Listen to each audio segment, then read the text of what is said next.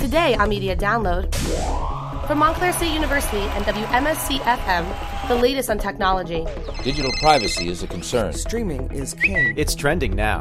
And media issues. Let's start with the presidential campaign. The frontrunner is firmly in the lead in every national poll. What's the press's responsibility? Santa Claus is coming to town.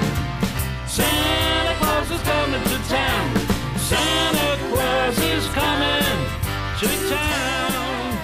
Hello, I'm Merrill Brown, Director of the School of Communication and Media. Welcome to our holiday edition of Media Download. This is our final episode of the calendar year, and we're lucky enough to be joined today by the man, the myth, the legend, Santa Claus himself, who's here in studio just on the eve of Christmas Eve, his busiest night of the year. Today he'll discuss his work, his life, his family, and maybe, just maybe, he'll share with us who has been naughty or nice. Welcome, Santa. Oh, thank you. It's a pleasure being here at Montclair State. We ask all our guests this, but what would you like to be called, Santa, in this conversation? Chris, Santa, Santy? Actually, most people call me Santa Claus or Santa, but however you're comfortable, whatever you're comfortable calling me, that's fine with me. Oh, excellent. I will call you Santa Claus. Thank you. So it's just a couple days away. You have one really important night coming up, but that would be December 24th, right around the corner. How is that night for you? Oh, that is the most busiest night of the year for me. First of all, let me give you a little background. We get ready. The sleigh is loaded with all the toys. The reindeers are all well fed. They have been doing their exercises and eating a special diet, so they're all ready to go. And then we're ready to deliver all the toys. And that process is a 24-hour process again, with all the different time zones you go to and so forth, right? Exactly. But that's the miracle of Christmas. It's as though time stands still, and I'm able to deliver all these toys in one night. Can you share with us, Sandy, any insights in terms of what's hot this year in terms of toys? What are children really looking for? Actually, most of the children, a lot of the boys are asking for drones. I'm getting an awful lot of requests for those. A lot of the girls are asking for dolls and stuff. But Pokemon is a huge, huge item this year. That's funny. Have you seen some Pokemon? Have you been chasing them yourself? No, I'm too busy to chase them, but I'm well aware of them. Santa, what happens? I've often wondered this. What happens on December 26th?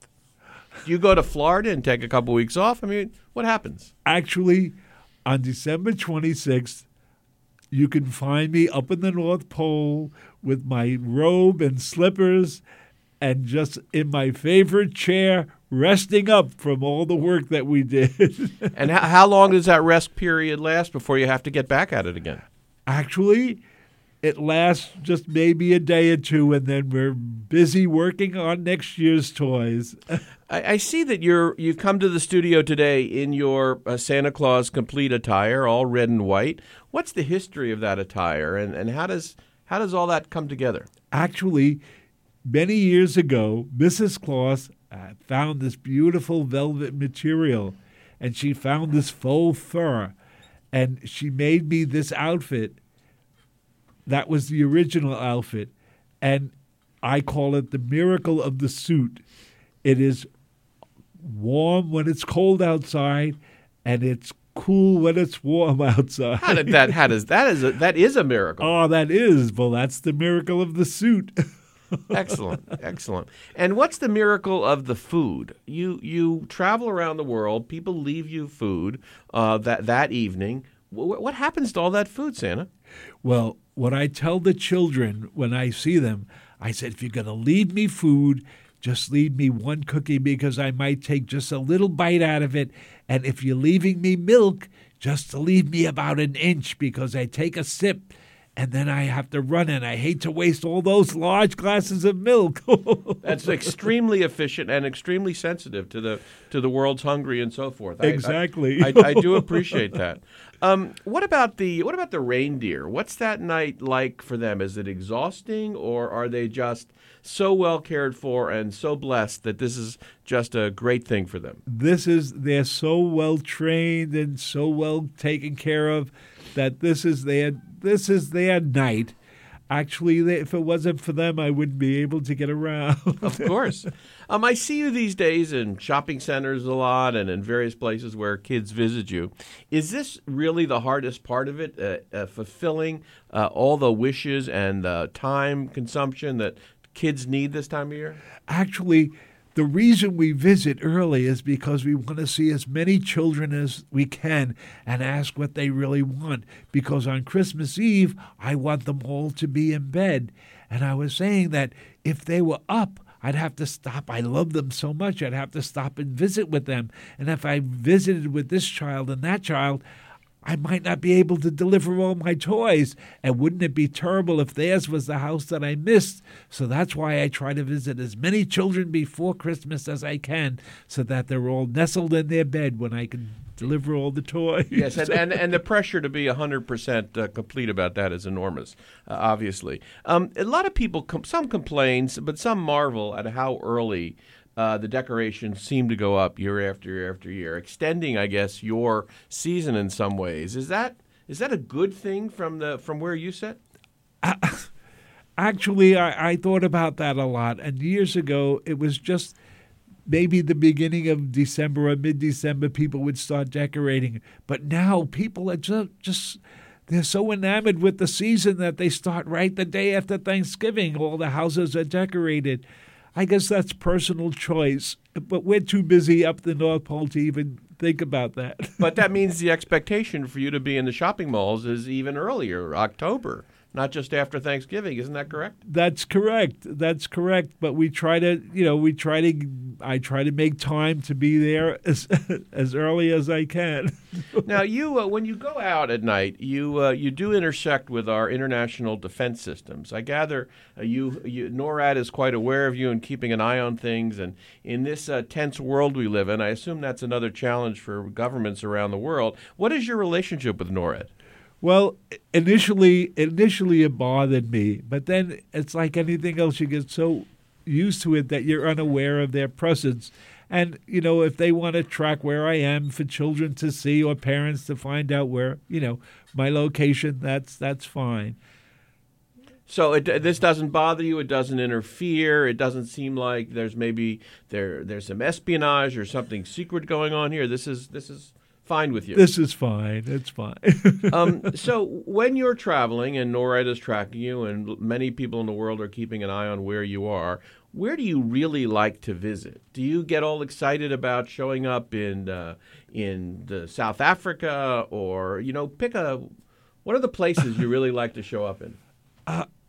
Actually, thinking about it, I'm so busy delivering toys that it's like flying over a beautiful city and not being able to enjoy it. I just have to spend the time. My focus is getting to the houses, so I really can't enjoy what these beautiful cities have to offer. Well, hopefully during break time you will get to experience some of the great places in the world, yes. China and South Africa, and so on and so forth. We can't avoid talking about naughty and nice. Yes. There are certainly naughty and nice people on everybody's list. We have friends who we would like to put on that list. But how do you go about creating that list? And give us some highlights of who's particularly naughty. Okay. Years ago, this was all done by hand. I had this big scroll and I wrote in calligraphy all the names of the children. Now, with today's technology, I use computers so I can keep track of all the children. The population has grown so much that I just need the help of computers.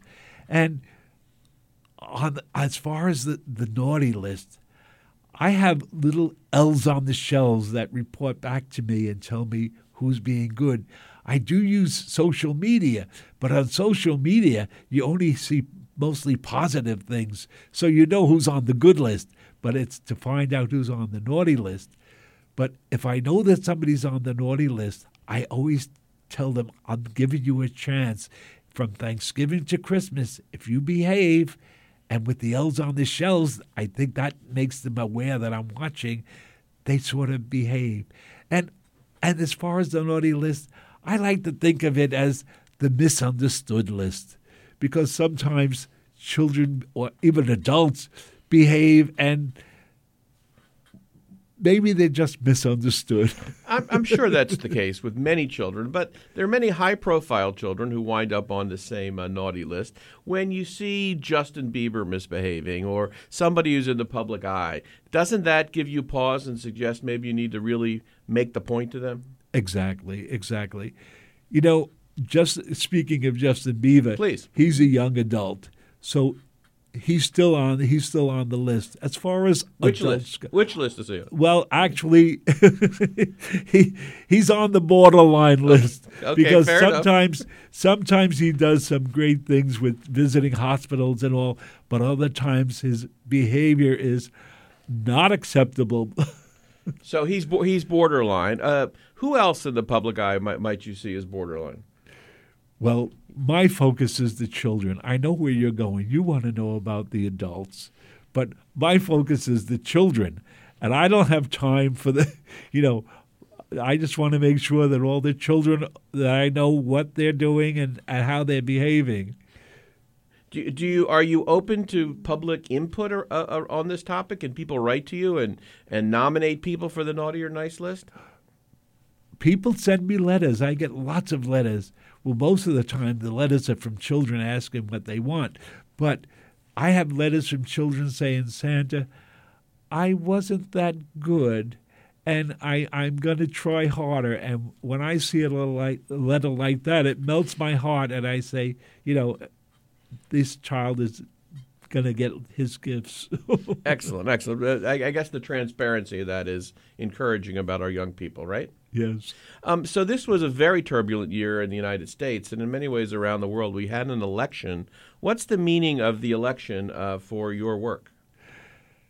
Actually, as I said before, my focus is the children. I know I'm aware of the election and what went on, and talking about social media, Santa took a break from social media during this turbulent time because I'll bet. There was so many negative things written about both candidates. And I guess that's one of the toughest part of your job, to have to deal with the turbulence of the world we live in and have the right perspective on it. Isn't that correct? Yes, and it's so hard for the children because sometimes they hear these things and they get upset. And when I do see the children, if they do ask me about them, and I tell them, look, that's your parents' concern. Your concern is just behaving and being good and living life to the fullest. It's interesting, as you said before, that the today's children are asking for things as complex as drones. I don't know if you're fulfilling those wishes, because drones have both positive and negative purposes. They can be delivering gifts to young people around the world, but they can also be spying on people. Do you make value judgments about kids and their wishes? I do. And I tell the children, when they ask me for a drone or something, I say, sometimes I can't fulfill your request. But if I can't, I make sure that I bring you something extra special. So, because like when children ask for guns, I don't like that at all. That's good to hear, yes. So I just tell them, look, Santa might not be able to bring that, but if I don't bring that, I'm certainly going to bring you something wonderful. And what is the default in this regard? What if a child says to you, I really don't know what I want. There are so many things to choose from. How do you deal with that? I love when the children tell me that, because I tell them we make such wonderful things up in the North Pole, things you don't see in catalogs and on TV commercials. And I always like to load the sleigh with some of them for the children because they are really nice surprises. It's interesting talking to you because, Santa, you sound very much like a New Yorker. And I didn't know that Santa Claus was from New York. That's good to hear. Actually, Santa is like a chameleon. If I'm in New York, I try to speak like a New Yorker. If I'm in France, I expect to speak like a Frenchman. Parlez-vous français? Parlez-vous un peu? Un peu. And wherever I speak in Italy, I speak Italiano.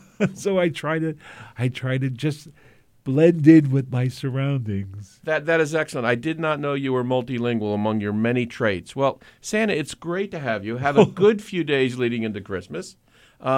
Any last words for the children listening tonight? Well, I want to tell all the children I'll be here very soon. Make sure you're all nestled in your beds, because I am going to be delivering all my toys, and I want everyone to be happy.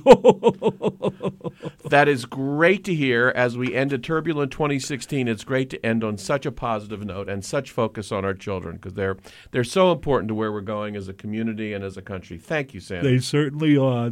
My pleasure. To all listening, a happy holiday. I'm glad we could bring you Santa today in studio. If you'd like more information about this episode of Media Download, you can write us at gm@wmscradio.com or call us at 973-655-3135. Happy holidays. I'm Merrill Brown. Thank you for listening.